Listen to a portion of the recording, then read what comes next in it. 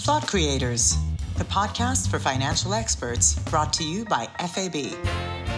Welcome back to Thought Creators, the podcast that takes a look at the issues impacting the world of finance, but looks at them through a very human lens. Brought to you, of course, by one of the leading banks in the region, First Abu Dhabi Bank.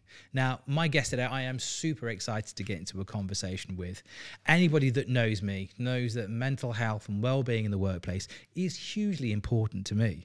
So, can I introduce you now to the newly appointed Chief Wellness Officer of First Abu Dhabi Bank, Diego Carrete. Diego, welcome to Thought Creators. My pleasure to be here. Thank you for having me. It's an honor. Now, I am really excited to get into this conversation, but at the top of every podcast, we always look at some of the headlines that are floating around in this space. We recently saw, and we were talking before we came on camera, about the new Deloitte report that just dropped just last month, or we've just shifted into a new month.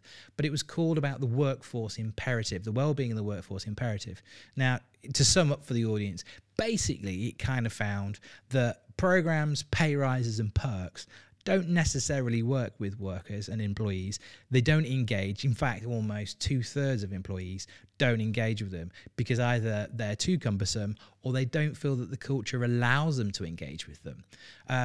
Its call to action was leaders need to have a shift in their thinking and go back to culture to then enable better well-being in the workplace. I'm guessing with your new job title, that gels with you. What's your helicopter view of this new research? Well, that research was very interesting indeed, and I've seen plenty of research done in the recent years by McKinsey, PwC, Deloitte, and in this case, what caught my attention was that people were not engaging, employees were not engaging, and that to me means that the employer didn't really know their employees enough. And that is important because you need something for everyone. There's no one-size-fits-all approach. That's why one of the main goals for this year with FAB is to create a wellness survey that caters to the different demographic, psychographics, and wellnographics as well, which essentially are wellness indicators. Now, once you know your audience, once you know your client, once you know your employee, you can cater to what they really need, because sometimes what you think they need is not what they need, if that makes sense. So that caught my attention. Maybe is that companies are not really doing their research before implementing. They're not intentional enough with their actions. I would say that's something that caught my attention. You mentioned a couple of companies there, and what fascinates me about this, so this is a new report that's dropped by Deloitte. Very recently I was talking about the report by McKinsey, which that looked at, I think it looked at Qatar, the UAE, Saudi Arabia and Kuwait, and that found that 66% of employees were struggling with their mental health. We look at EY, we look at PwC, we look at BCG, all serious workplace institutes that are now telling companies well-being is completely vital to their sustainability moving forward. So we've moved beyond, woke, bleeding heart liberals to this actually being a fundamental of business. You've literally just been appointed by FAB. So how does your appointment as Chief Wellness Officer speak to FAB's feeling that indeed its people are the key to its sustainability moving forward? Yeah, in this case, it's a clear statement. It's a sort of translation of FAB values into acts, into a tangible form, into a structured format. Again, as you said, one of the first companies in the region. And it's making a clear statement saying that the employee comes first and their health is our first priority. So that's sort of the mission, make people healthier, give them the tools and resources so they can make themselves accountable and give them the resources to get into healthier lives, physically and mentally. So if our employees thrive, our companies thrive, do you think we've now kind of crossed that inflection point with all this, like McKinsey and Deloitte, they're there to tell companies how to make better profits, how to be better companies. And often, if you treat your people right, there is genuinely an ROI. Do you think that conversation's now gone from wellness being a tick box exercise, a nice to have? Is it now a business imperative? Yeah, going back to the point where now wellness is intentional. That lack of intentionality is what led to basically initiatives not being effective. And this intentionality now is what's a priority for companies and has to be. It's no longer a good to have, it is a must have, in fact. And just very quickly, I'll touch base on something that I've read recently as well, and is the principle of reciprocity, which essentially means that if you do something good for somebody, that person is more likely to do good back to you. And this doesn't apply necessarily from leaders to employees, but from peer to peer as well. So if you join the company and we care about your health, we have one initiative that is the ergonomic initiative that we will go into detail later, where as a colleague, I'm helping you to arrange your workspace. Now you have made a friend. Now there's that principle of reciprocity that starts from the get-go, and that just is like a snowball effect that, you know, just creates such a strong community that drives the company forward, right? So, right, I'm going out and buying a packet of mints. Right, come on, let's talk about you a little bit more, Diego. Then give me, in tweet format, give the audience just a little bit of an idea of your background, your Marvel superhero origin story, if you like, leading up to your recent appointment, and then let's learn a little bit more about what you actually intend to do in your role as Chief Wellness Officer. Got it. So as you can see, I love talking, so I'm going to try and keep this brief. It's a podcast, that's what we're here for. All right. So I started in wellness and fitness when I was 14, so 21 years ago. And I was a very skinny kid, and I started going to the gym, and that evolved into the person that I am today. Although my academic background is mainly in business, I studied in different universities worldwide, such as ESSEC, FAU, Florida.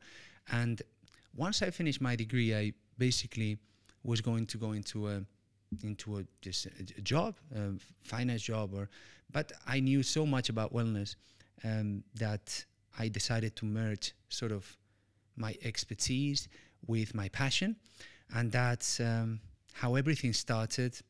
I got to Dubai in 2015, didn't have pretty much nothing lined up. I ended up founding my own personal training business with a few colleagues. After that, I did corporate wellness for quite some time. A private client hired me for his set of companies. After that, the pandemic came. I launched FitLife, which is my brand. We serve senior executives worldwide through an online coaching system, through the FitLife system. And then is when the opportunity came with Fab. I still have to pinch myself sometimes because it's just such a big milestone for me, and I'm very honored. I'm very grateful to the organization, to the group CEO for the trust.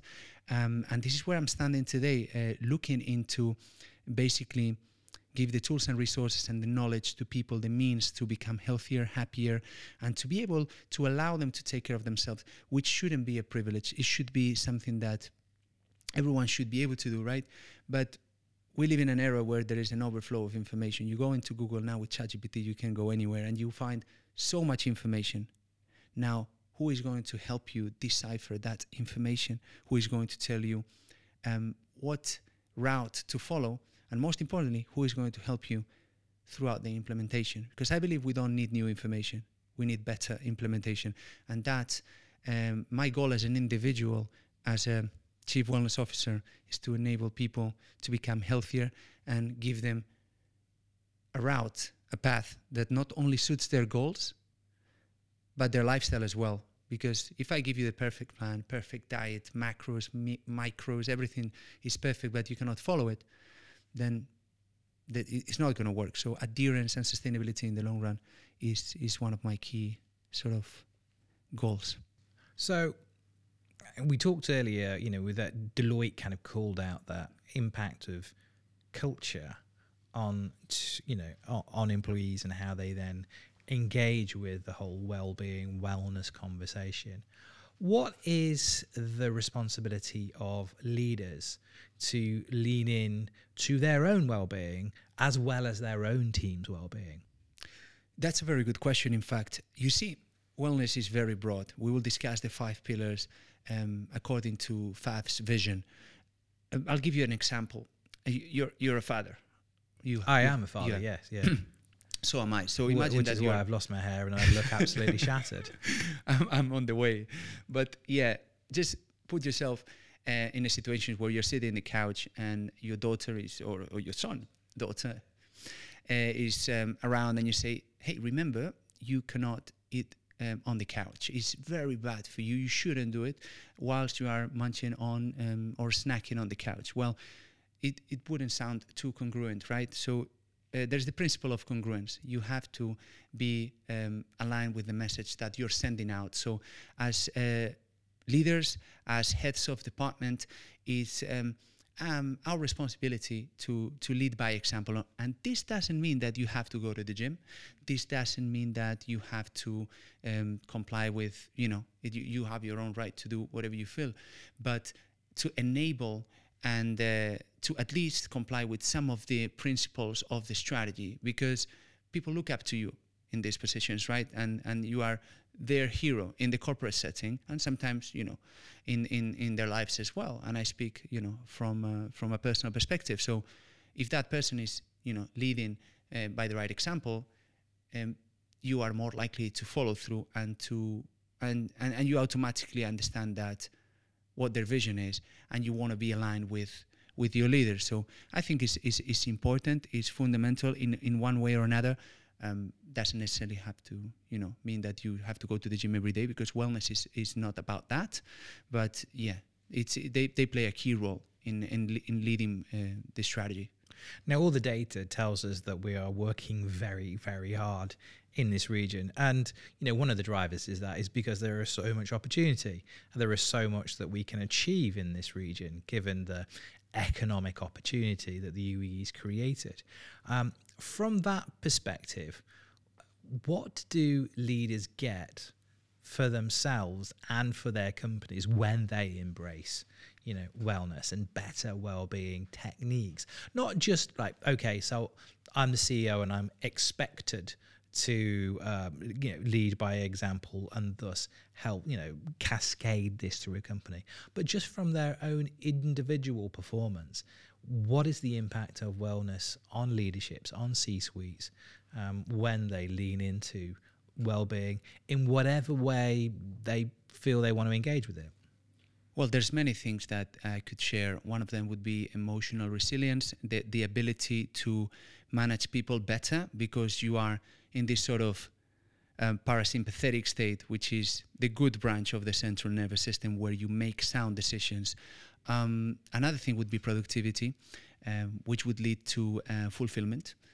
Another thing would be focus, which would lead to clarity, which would lead to, again, productivity, improved, results. So it's just so many things where I believe that wellness is the clear pillar that is going to enable these good things, because with so much going on, with a lot of, not in the C-suite maybe, but maybe in other roles within the company, there's a lot of shiny objects, right? As an entrepreneur, I also live that on a daily basis. So keeping your focus is a superpower. Tell me about it. I mean, again, I'm an entrepreneur myself, and sometimes you can be like a squirrel, like, oh, no, you don't. Sometimes, yeah, you can lose focus. The other thing I kind of wanted to ask, I wanted to kind of come back to something you were talking about earlier, because you mentioned 5 pillars of wellness previously. Unpack those 5 pillars for us. What are they to start with? Top level, what are the 5 pillars? First one, lifestyle management. Second one, exercise, in no particular order, by the way. Third one, nutrition. Fourth one, ergonomics. And fifth one, mental health. Okay, considering my background, I'm going to ask you to start with the last one, but unpack what each of those pillars needs and offers for a company that embraces them. So starting with mental health, why is that so important? Why is that one of the 5 pillars? It's one of the 5 pillars because when we look at health, we understand physical and mental health, which are interrelated, right? So if we're addressing physical health with exercise, we must address mental health through different interventions, whether that may be a breathing initiatives to regulate your central nervous system. That links as well with lifestyle. So with morning or evening routines that are going to allow you to regulate your central nervous system once again and think with more clarity, positive thinking, allowing ourselves to be present. There's different initiatives that are going to start with a behavior, and then they're going to translate into the environment. And mental health is one of those in which we wanted to stay, because is pretty much, if not our first priority, is one of the things that nowadays, with everything that's been happening in the recent years in the world, cannot be taken lightly, and it has to be given the right importance, the right tools, and the right support. Okay, let's drill into the other fours then. So you said lifestyle. Yeah, lifestyle management. Is it aligned with our vision? Is it aligned with my goals? Most of the times we sort of self-sabotage because we fall into different habits that we know that they don't serve us. We still do those things. And as Bob Proctor says, human beings would literally triple, quadruple their results if they did what they knew. So there's a clear knowing-doing gap. And that's what we're trying to clear with lifestyle. So if you know that watching Netflix, as an example, is not a good thing to do until 12 because you're going to wake up tired, why do you keep doing it? Then it's a clear pattern that needs to be rectified, or we need to take action on that. And with the lifestyle interventions, we are going to allow people and allow ourselves to break through those unhealthy habits that are sabotaging and stealing our progress, our growth, our happiness. Okay, so we got to mental health, we've got lifestyle. Nutrition. Yeah, nutrition is I wouldn't say a tricky one, but it's one that needs a lot of attention, because nowadays everyone is a nutrition coach, everyone is an online coach, everyone is a fitness coach, especially in this region. It's very important to decipher that information and to basically bring different experts, not just myself, bring in people who are actually going to enable information that is not on Google and is a clear evidence-based and research-based. So our employees, our colleagues, our peers can just look at that piece of research and follow through without getting distracted with all the information that can come up on Google with the latest trend, with the latest diet, fad, whatever. So, okay, so mental health, lifestyle, nutrition. Pillar number 4. Tell me about that. ergonomics. Ergonomics is one of the key milestones for this year. We are bringing an ergonomics. They tell you that going to the gym is healthy and it's great and you should do it, and you might be working on your posture, mobility. Now, you do that for an hour. What would you say is a good number of sessions for anybody to undergo on a weekly basis? Just a number. On my personal experience, or okay, no, overall, I would say 3 to 4, shall we say? Okay, so that's let's say 4, right? 4 hours a week. Now, if you spend just 8 hours 5 times a week, it's 40 hours seated.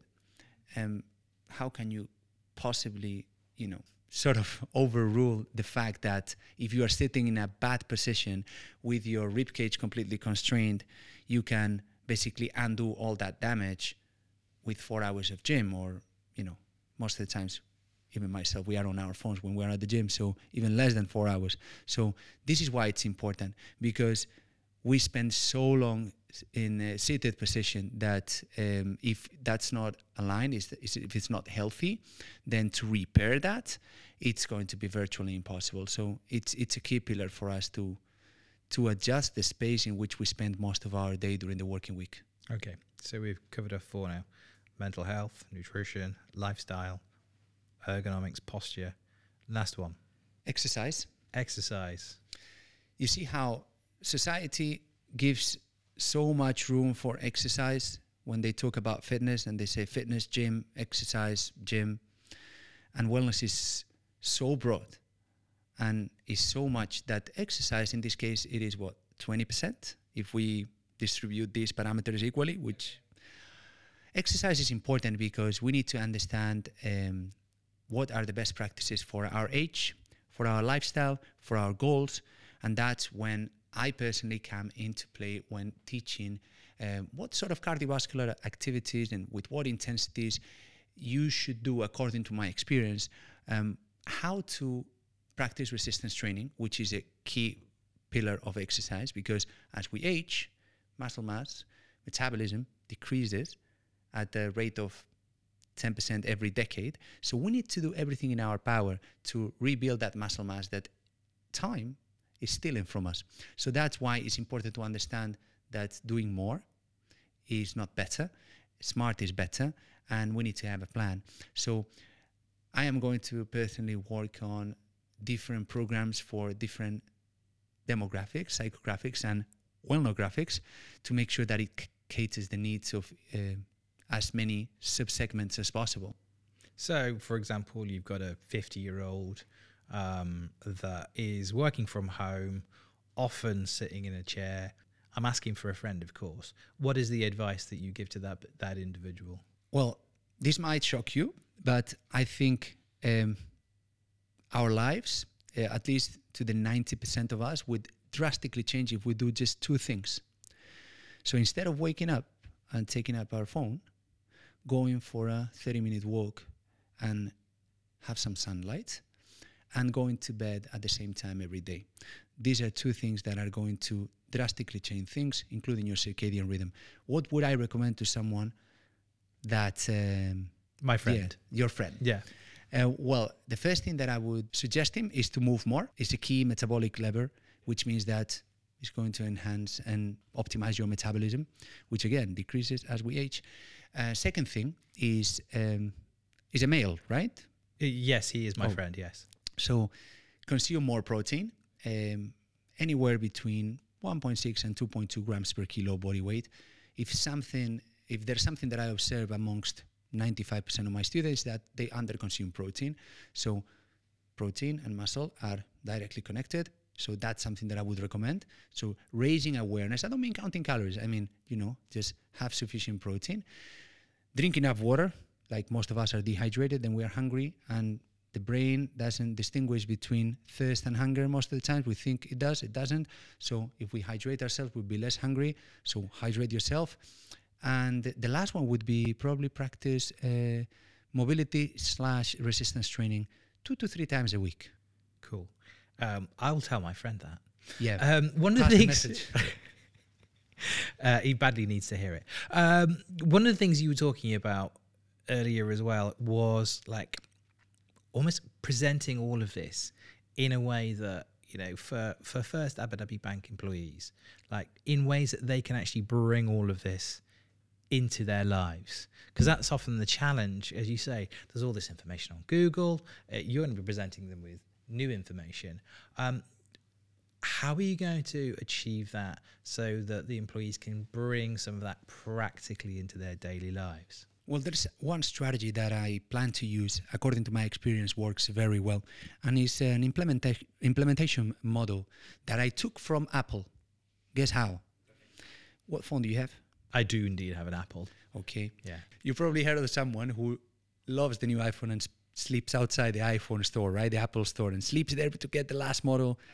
Well, there's these early adopters, and they sort of drive momentum, right? So what I'm doing in this strategy is meeting people where they're at, because I believe that wellness is cyclical. We have so much going on in our lives.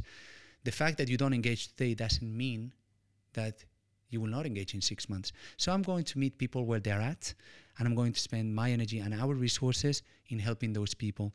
Now, that drives momentum, and there is enough literature to sustain that once we reach the 16% of a certain population or segment, then is when momentum and the snowball gets so big that it automatically will build into a shifting culture. So my goal is to focus on, of course, offer this to everyone, but put that special focus who currently is not in need but has the ability to act, and then allow them to grow with us, being ambassadors of the initiatives, and help them with the implementation. Because again, I wanted to come back to why now? I mean, I've had many conversations with people in Fab. First Abu Dhabi Bank were one of the first banks in the region to sign up to the Net Zero Banking Alliance, and they're incredibly strong on ESG. They're very passionate. They've got so many individuals inside the company that are passionate about ESG. Why now? I mean, you said the mission was to create one of the healthiest companies in the world. Why? It makes sense for many reasons. There's enough literature to support the fact that companies who have focused on wellness, they have, for instance, higher stock appreciation. Deloitte has basically shared a report on this where it was comparing companies with heavy investments on wellness and the rest of the companies in the SP 500. So there was a clear appreciation. So from a business perspective, it makes sense. And if we understand, and as we go along and as we evolve, we understand that our people are the key lever that is going to drive an organization forward, then it makes sense also from a personal standpoint to give them the best resources and the best tools to, keep them happy, install longevity in the workplace. And going through a tangent now, if you are a runner or if you are a bodybuilder or if you are a CrossFit athlete, it makes sense that you have the right nutrition, the right recovery, the right sort of protocols in place for you to perform at your best. Yeah. I like to understand ourselves as business athletes. And what's our main muscle? Is the brain. So wouldn't that make sense that we give our athletes the possibility of recovering well, of eating well, give them the tools and resources to avoid pain, which is responsible for 40% of the absenteeism nowadays, which is directly already a huge impact on anyone's bottom line. So wouldn't that make sense that we feed our main muscle with the right tools and resources to become effective and productive, which again will lead to fulfillment? If we couch this in the terms of a C-suite, often we've looked at the research and, for example, if you were to invest $100,000 in a piece of machinery, you wouldn't run that piece of machinery 24 hours a day until it broke. And increasingly, our brains, is the engine of economic output for companies.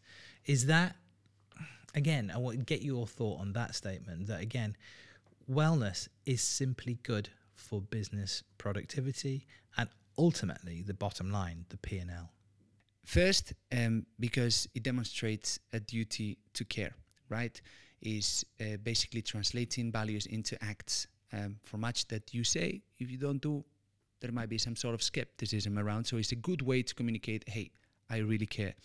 Second one, talent retention and acquisition. There is again reports from McKinsey from 2020, and they speak about the main reasons why people leave the companies and what would essentially make people go back to a sort of traditional form of employment. The reasons highlighted in that study, I would say 70% of those, I can share the sources, but 70% of those were related to wellness. So that's why this is a huge lever, not only to retain people, but to attract talent, because motivations nowadays go beyond remuneration. The consumer, the employee, people are becoming smarter. So they know that there's different ways to make a living. They can do their own thing. Yeah. Online can open many doors. Talent has a choice these days. Exactly. So what would make these people go back to having a regular working hours, having to report to somebody? Well, there is safety and all those things, but the sense of belonging, community, and the fact that the company has something more to add than a paycheck for their not only career growth but personal growth, that's huge. So we come back to culture. I saw two pieces of research recently. One, that if the employee is engaged, they were 20% more productive.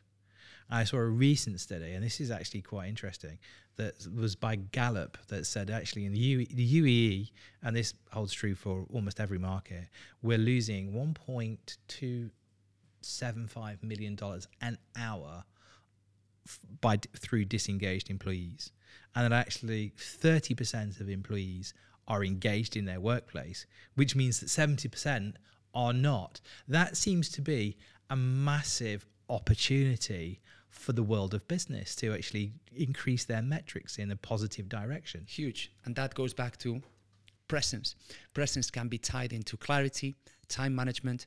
What I see a lot, because with FitLife, I coach senior executives, C-level executives worldwide, CEOs, VPs. They're very busy. And what I have observed is that when they are at home, they still engaged in work. So when they are at work, they feel guilty because it happens to me, by the way, because my wife tells me off because I'm not present or as present as I should be. That creates a feedback loop. So I end up not being present at home. I end up not being effective at work. Then when I'm at the gym, I'm thinking, okay, I should be home with my kids because yesterday I was not present. So it's just a matter of time management and setting the right boundaries, which is key nowadays, especially after COVID. I could genuinely talk to you, and anyone who knows me would tell you this all day. However, unfortunately, the clock is against us. We always like to finish up the podcast with some predictions and looking forward. So I guess I'm going to ask you some predictions. I mean, my view is we're only going to see more wellness, not less wellness, particularly here in the UAE and this region. What's your thoughts looking forward? And I guess you must be very excited about this, given that you've got the new role as the Chief Wellness Officer at First Abu Dhabi Bank. Well, my predictions, I don't want to be overly ambitious, but I generally believe that we are going to be a pioneer and first movers in this matter in the region, 100%. That's how much certainty I have of what we can bring to the table. Then my prediction, I was reflecting on this yesterday, speaking to a colleague, and I told him, see, I think something that we want to understand is what will be the role of the employer when it comes to wellness. Where does that role start and where does that role end? To me, just my opinion, just forecasting, the employer will be an enabler that is going to have to facilitate tools and resources, mental space, financial resources to basically implement. But it shouldn't be a controller. It should remain a choice, because I generally believe that human beings, they say, or it's commonly said that they resist change. I think that they resist, or we resist being changed. We don't mind changing when there is a choice. And with the right initiatives and the right mindset, the right beliefs and core values, the choice is always going to be positive. Perfect. Diego, thank you very much for your time. If you've enjoyed this conversation as much as I've enjoyed this conversation, please remember to subscribe to Thought Creators. Either, click the box in YouTube, or you can find us on all the podcast platforms of choice. Once again, to my guest, Diego, thank you very much for joining us on Thought Creators. Welcome. All the best. Bye-bye. Thought Creators, the podcast for financial experts, brought to you by FAB.